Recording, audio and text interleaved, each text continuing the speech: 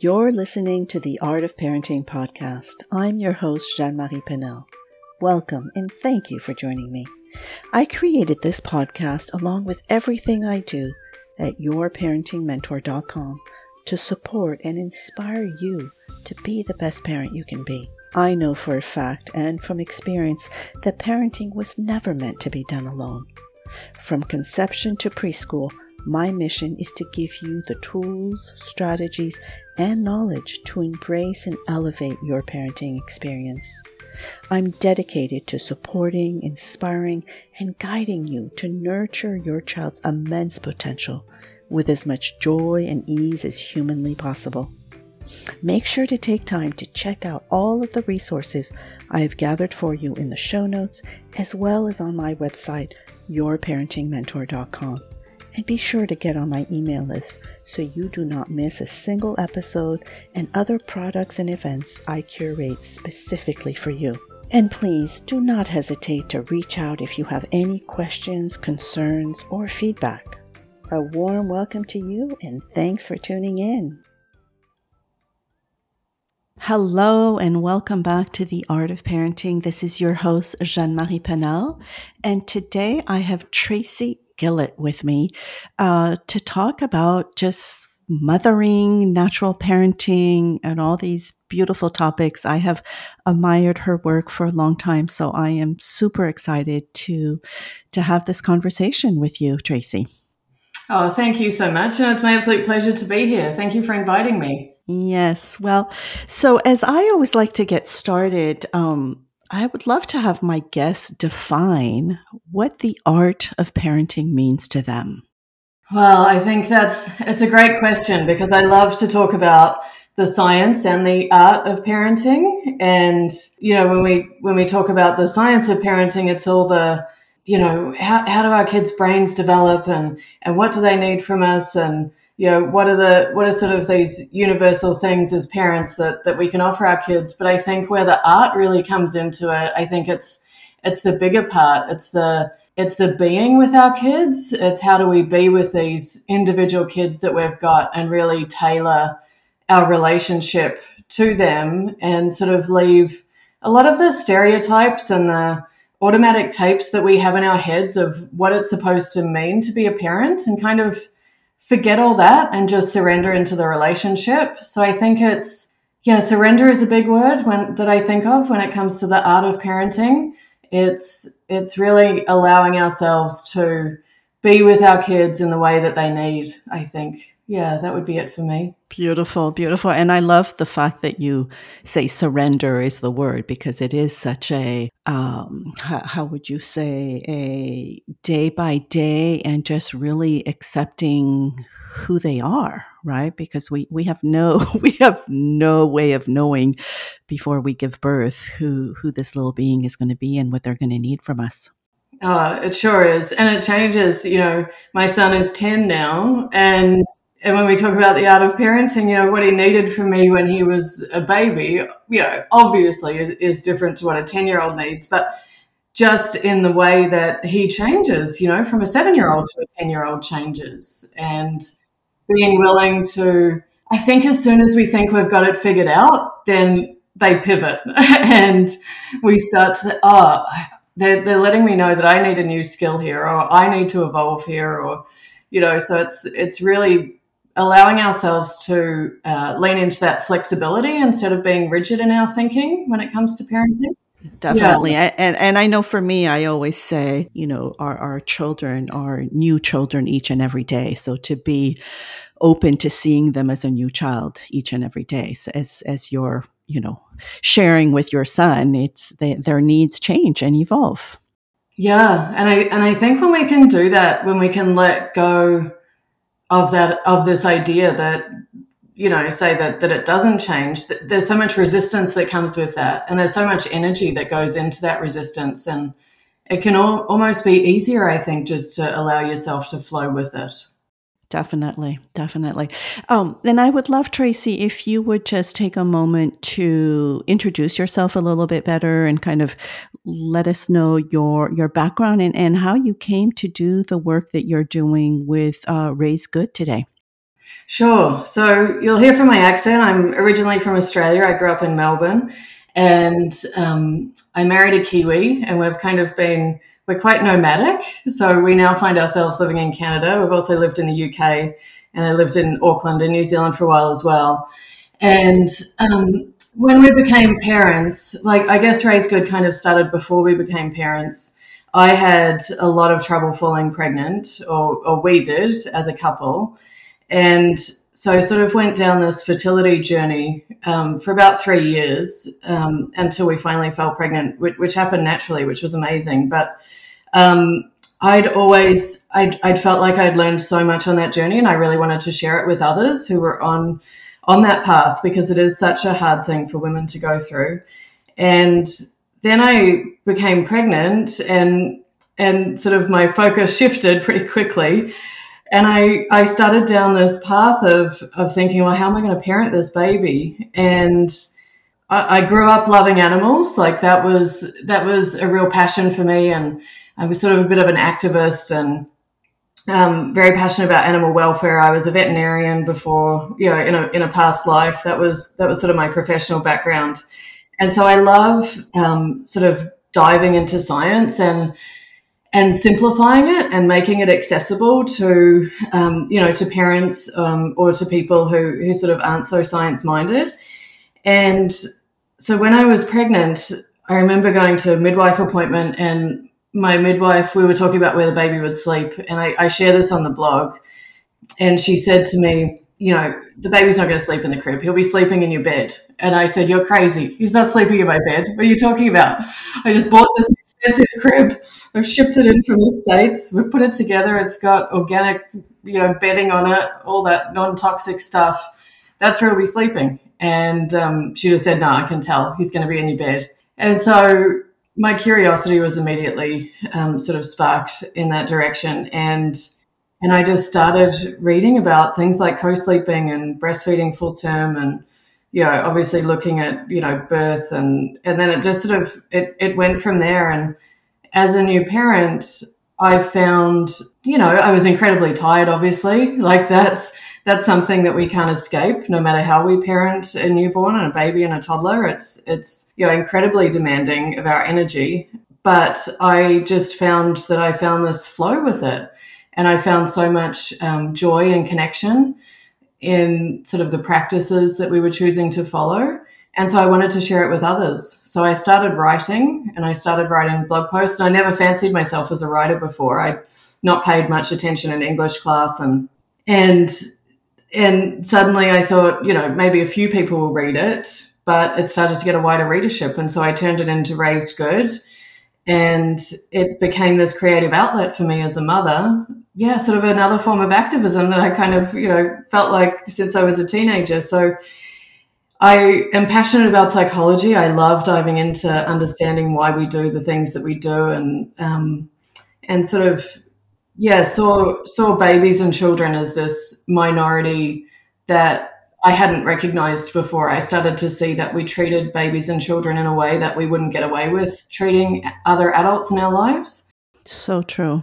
Yeah, so that's how it started, and I just have taken it from there. It's a passion project it's turned into what I do. So I'm extremely grateful for it. Yeah, and I know you have quite a big reach all over the world. So it's beautiful that this, like you say, activism work turned into, a really do good and be of support to so many parents. Oh, thank you so much. Yeah, and I love how you on your website you say to reclaim the wonder of motherhood and the joy of childhood. And to me that is a lost art, and really to reclaim the natural aspect. And when you say that the flow of it, I think that is so important. And I'd love for you to maybe touch on why you think we have gone so far away from just being mothers who follow our instincts, who follow the natural flow of our children. Yeah, I think that's such a great question, and I think what you say there, this reclaiming of motherhood, and because this is nothing new. It's not coming up with a new way of doing things. It's sort of following what our biology dictates we would do. If we were just dropped on a desert island, and how would we mother without parenting experts telling us, or baby stores telling us to buy things, or doctors telling us to do it a certain way? Just how are humans designed to parent? And when we can be in line with that, I think we get so much joy from naturally flowing from that, rather than going against sort of what our natural way of being is. So I think how we've come so far away from it, I think there's so many reasons, but two that I'd point out is, it's become sort of cliche and ironic to talk about, but this loss of the village, this loss of sort of the matriarchs, and this sort of maternal wisdom that would just naturally get passed down from, within families. And, when I became a mother, I breastfed full term with my son, but looking back, I can't actually remember before becoming a mum even really seeing anybody. I didn't witness breastfeeding myself very many times. I must be able to count it on one hand. So we've lost that kind of experience that is just passed down. And so now we're kind of needing to read books and remind ourselves and find a village online and get back to those kind of things. So I think loss of the village is a big one. And then the other one, I think, is, we got off track with sort of this wave of behaviorism, 150 years ago, whenever it started, of thinking that, children, it was our right to sort of mold children into how we wanted them to be. And we started to communicate to children, whether consciously or not, that we love them more for what they do rather than who they are, that they need to get our approval, that, if we just leave a baby, to cry to sleep, then it will learn how to sleep, thinking that the outcome is somehow related to the process. It's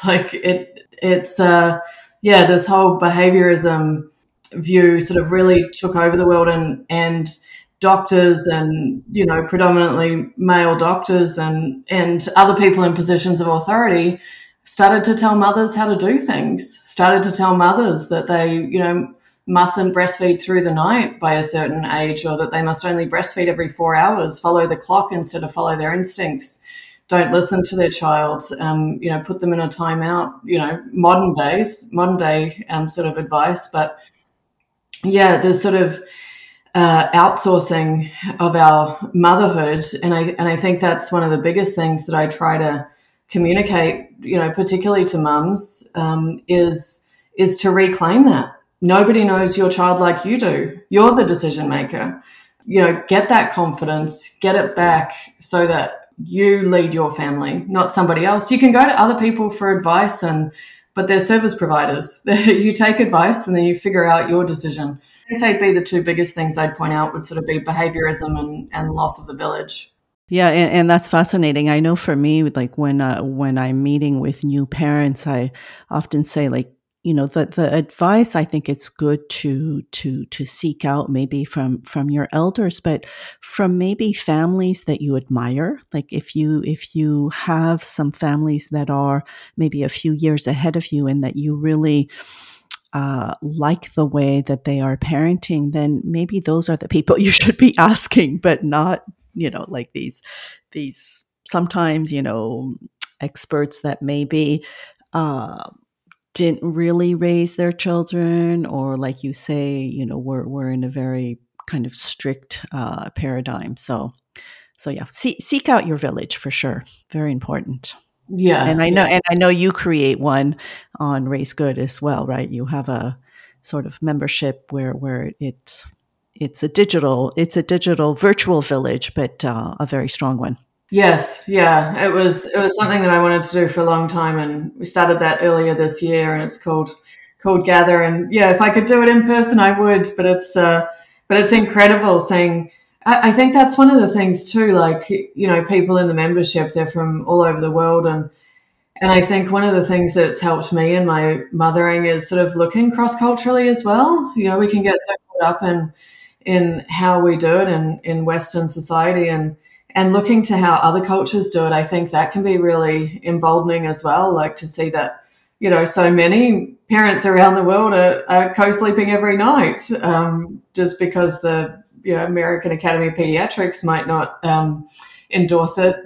Look at all the other parents around the world that are. So, and looking back through history and stuff like that. So I think, we've lost the village, but we can recreate it in other ways and sort of bring it back. So yeah, I'm passionate about it. And it's interesting what you say about culture too, because so I don't know if you know, but my background is more Montessori kind of principles and such. And one of the things about sleep is that we don't use a crib, right? We don't put a child in a container that they can't put themselves in or get themselves out independently. So we use a floor bed, and oftentimes, mom or dad are sleeping next to them. And I realize, how here I'm in the US, and here it's when I talk about the floor bed, people think like, what a crazy idea. But then when you look around the world, like that's what's happening naturally everywhere anyways. Like the crib is a,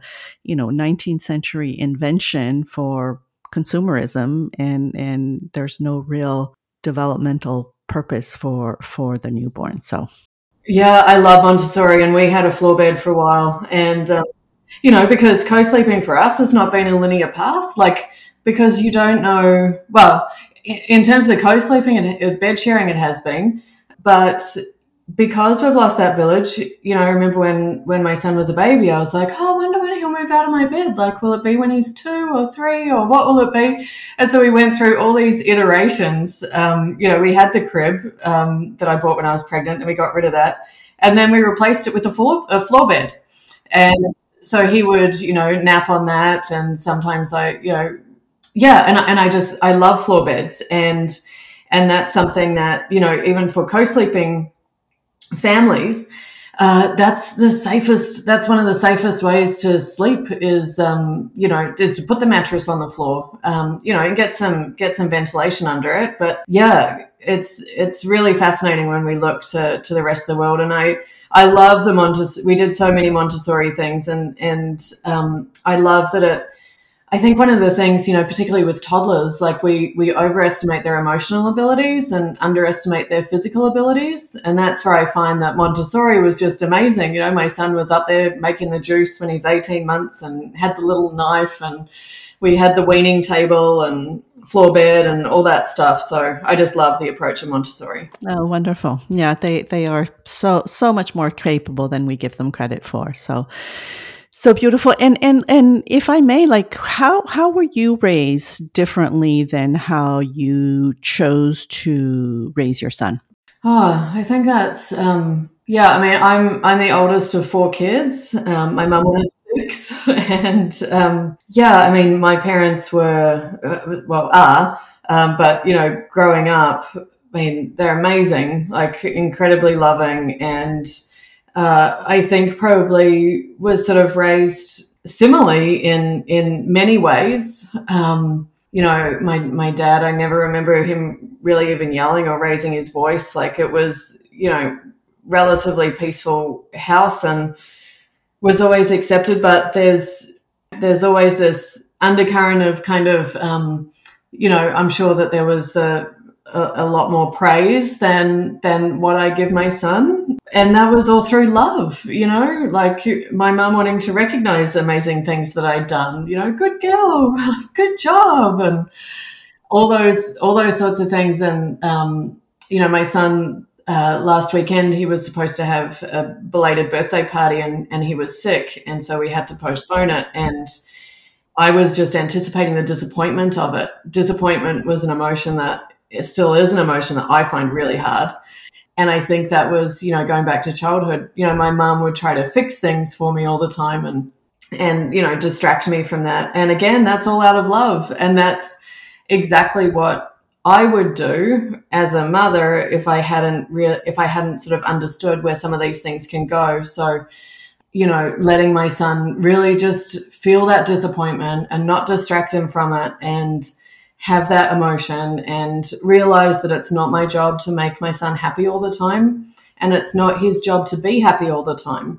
I think that was one thing sort of growing up, and even now, is sort of thinking that I can make my parents happy. And that's an incredible burden that goes on a child if they're trying to make their parents happy all the time. So I really try to free my son of a lot of that. And it's hard. I mess it up every day. I catch myself, in the tapes that it's just subconscious, like you're raised in it. It's in the culture. So really trying to break some of those cycles, and I won't get it all right, but hopefully I'll get it a little bit better, and maybe he'll have a little less baggage in his emotional backpack when he's older. But no, I mean, my parents, my dad especially, is incredibly playful and very involved parents. So I learned many amazing lessons from my parents that I bring into my parenting for sure. Beautiful.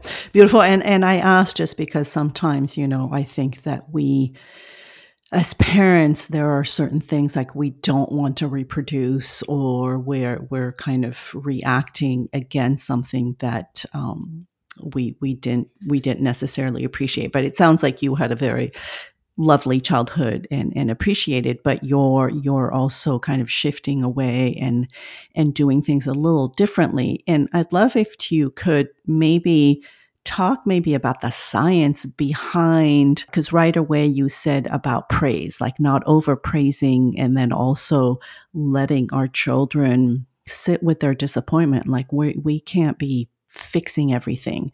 What's the psychological kind of science behind that, and why do you feel so strongly about it?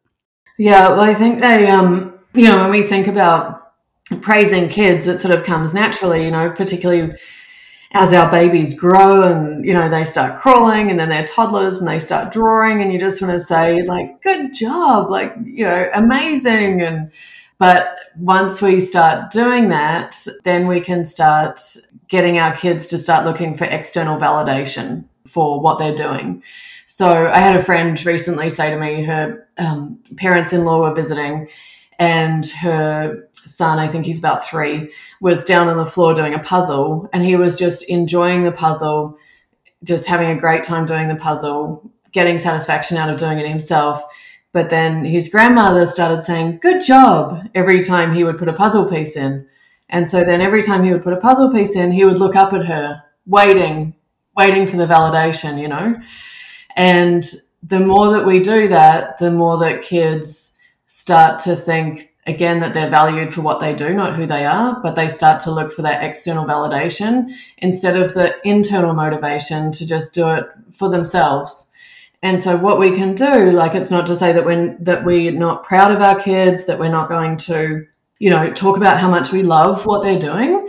But one of the things with praise is that it can really help to praise the process rather than the outcome. So it can be saying, wow, I can see you're concentrating so hard on that puzzle. You've been working so long on that. Or, instead of like, good job for finishing your carrots, off your plate, it might be like, oh my gosh, there were like 7 pieces of carrots on there, and now there are none. Where have they gone? So it's noticing it, but it's our kids feeling good from the inside out rather than the outside in.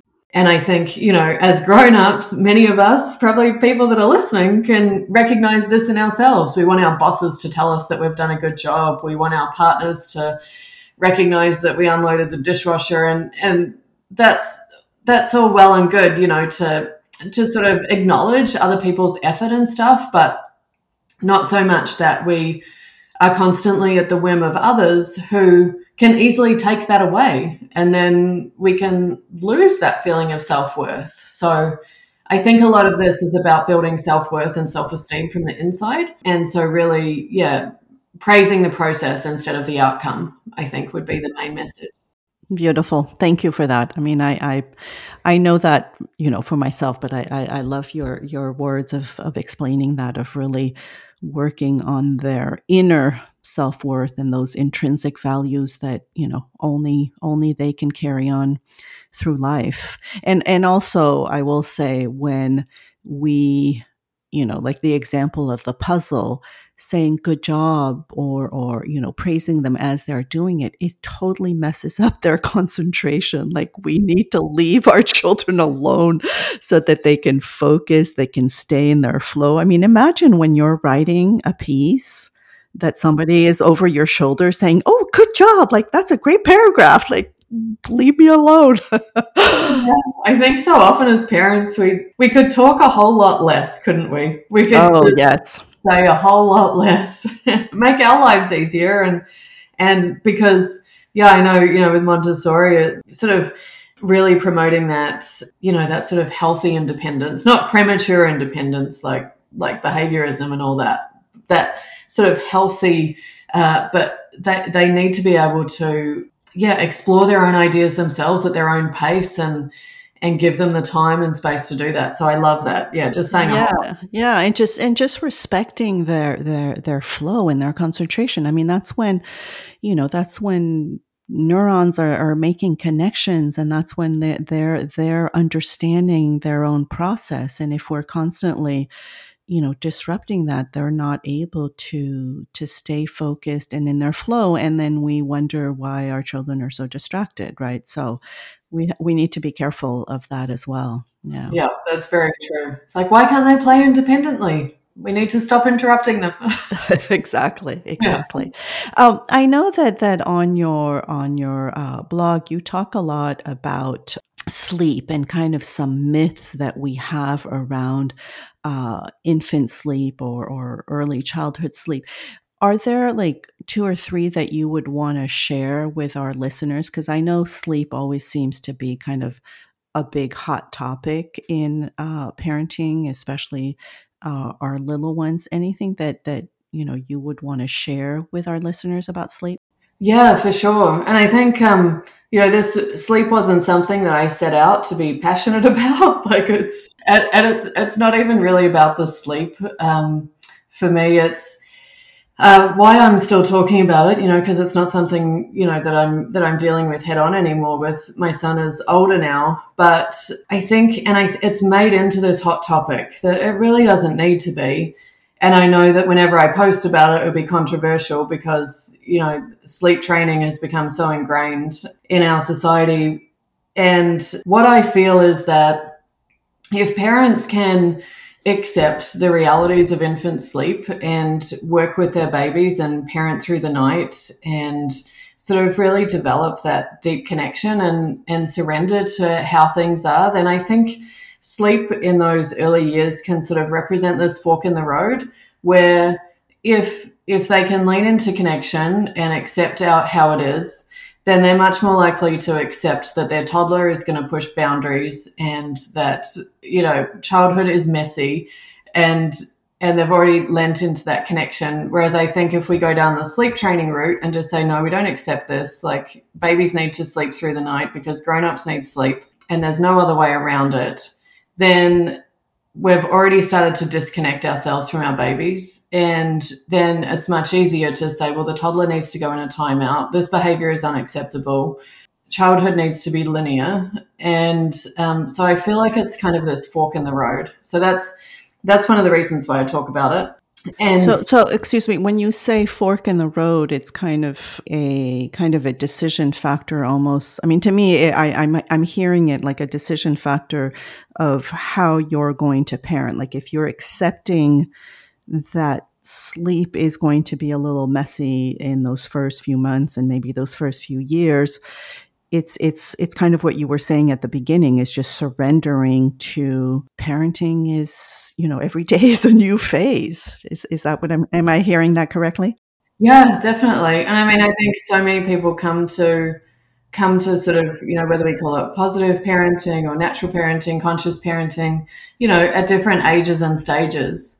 You might sort of go down an authoritarian path and then suddenly when your child's 5, realize that it's not working and deviate from there. And there should be no regret in that. It's just like, well, I've learned something new today and I'm going to change. But I think for those parents who sort of lean into it right from the start, the flow really is so much easier.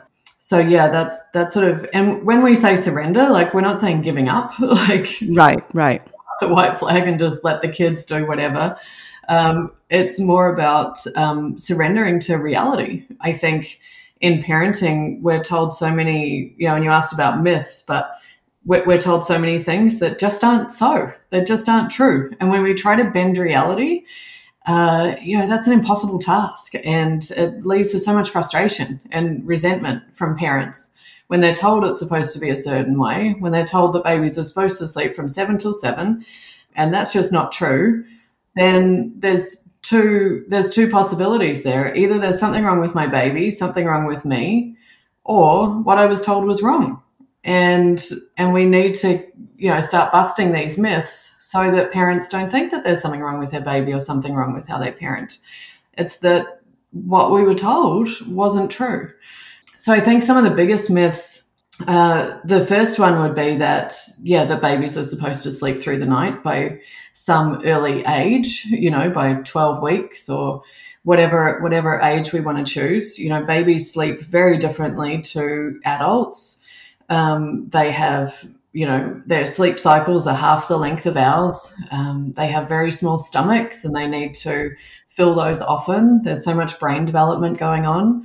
They don't sleep as deeply as we do, and we don't want them to. We don't want to encourage them to sleep deeply until their brain development catches up. It's important that they wake up, for safe infant sleep. So this idea that babies should sleep longer or more deeply than how they actually do, I think that's probably the biggest one. So normalizing night waking and then supporting parents so that they're not zombies, with no sleep. And I think when we promote this idea of the crib down the end of the hall, but we're also telling mothers that they need to breastfeed because, that's what we're encouraging. I don't know how a mother could get up every 2 hours, walk down the hall, turn the lights on and breastfeed their baby and then go back to sleep and get any sleep at all. So that's where we need to, be giving parents options like co-sleeping and providing them information and resources on how to do that safely, because a sort of standard adult bed isn't necessarily a safe space for an infant. So we need to be educating parents.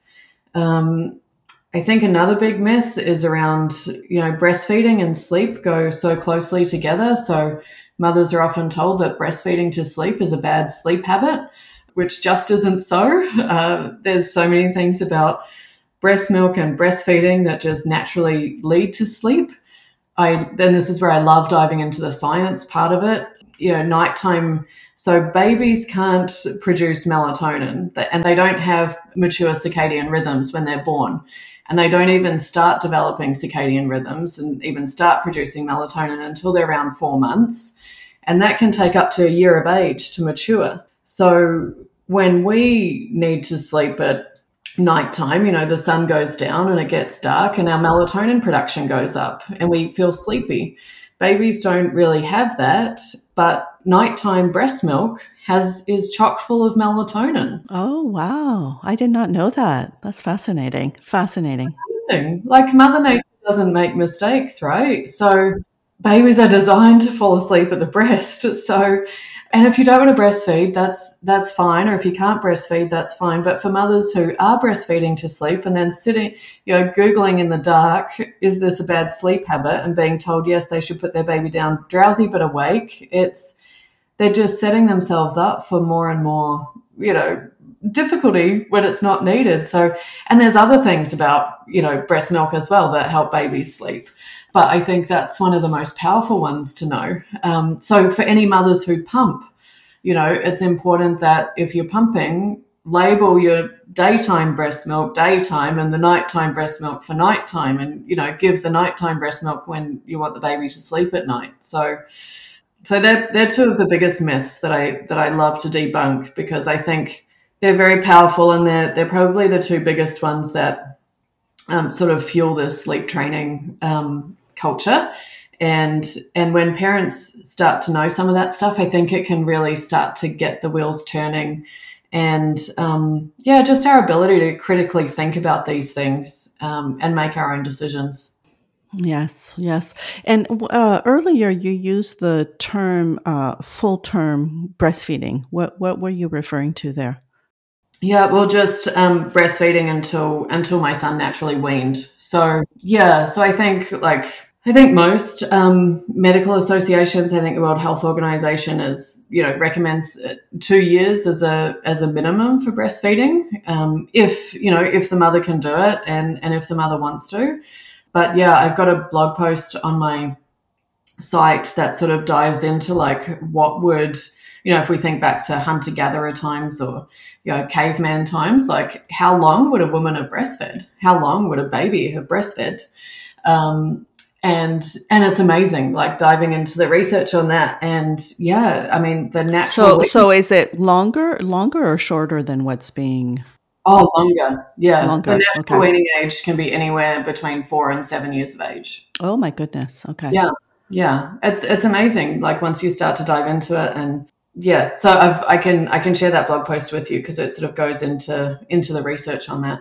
Okay. Because it's interesting in my training, and this is, the Montessori kind of training of the birth to 3, there's a much younger, I guess, that the baby is going to start weaning themselves, where they're not going to be interested in the breast anymore once they're kind of introduced to solid, maybe around 9 months to a year. And that we tend to think that, oh, they're going on a strike or breastfeeding, and we still kind of push it on them, but that some children just aren't interested in it anymore and are more interested in self-feeding than the breast, or maybe they will still want to breastfeed just for that connection or nurturing, maybe at nighttime or things like that, but that it's not necessarily. I guess for me, there seems to be this, the fact that we say, 2 years minimum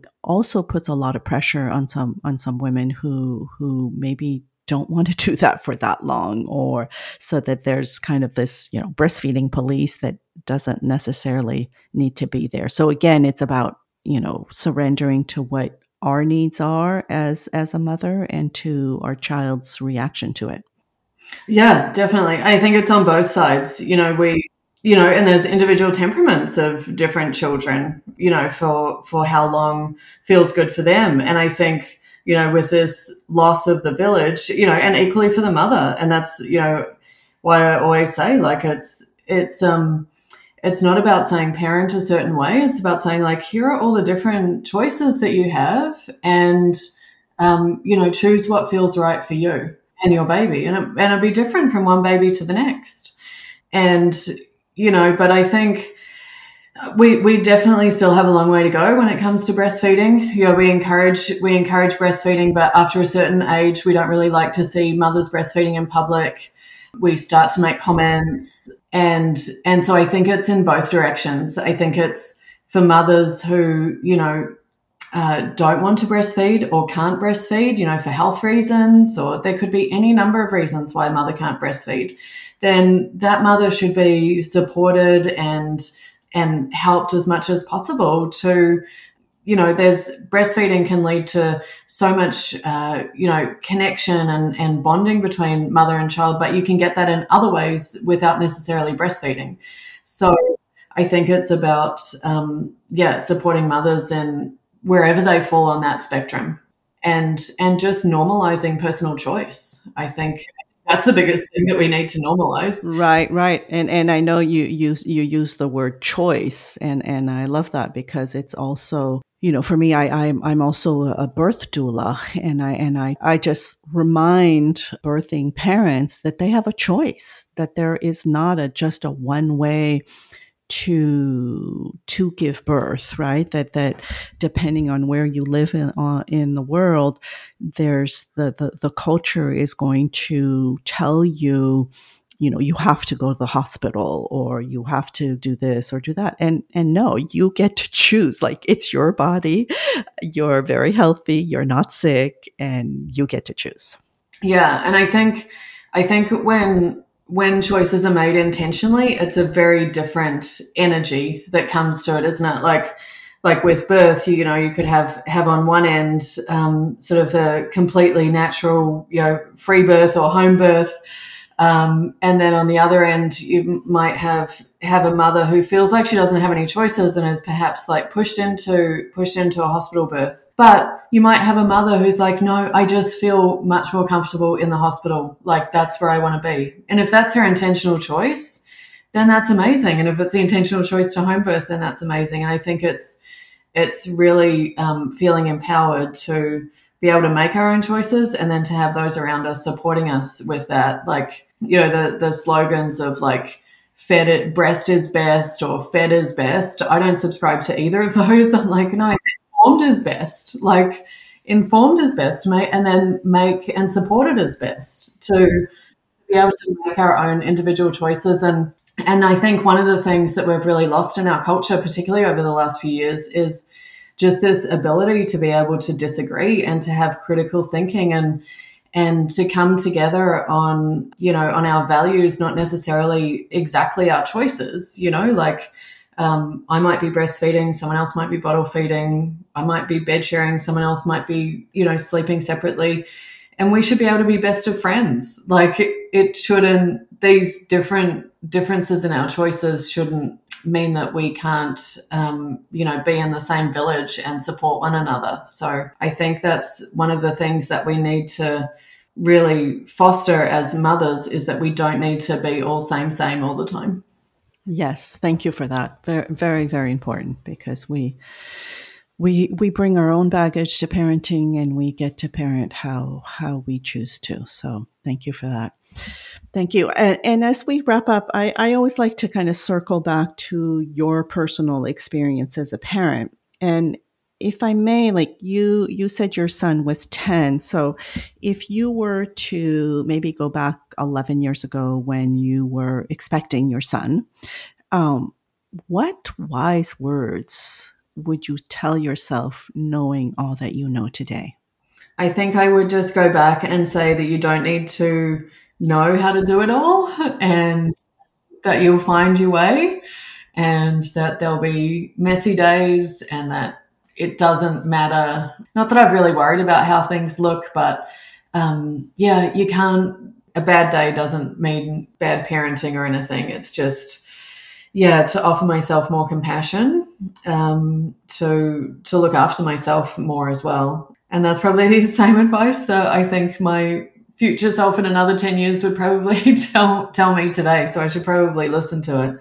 Just leaning in. And it's just, again, it's going to sound cliche and like, yeah, we've all heard it, and you would say this too, it just goes by so fast. It's not about like needing to enjoy every moment, and that every moment is magic, because it's not. And it's okay to say that. It's okay to say this is really hard and today sucks.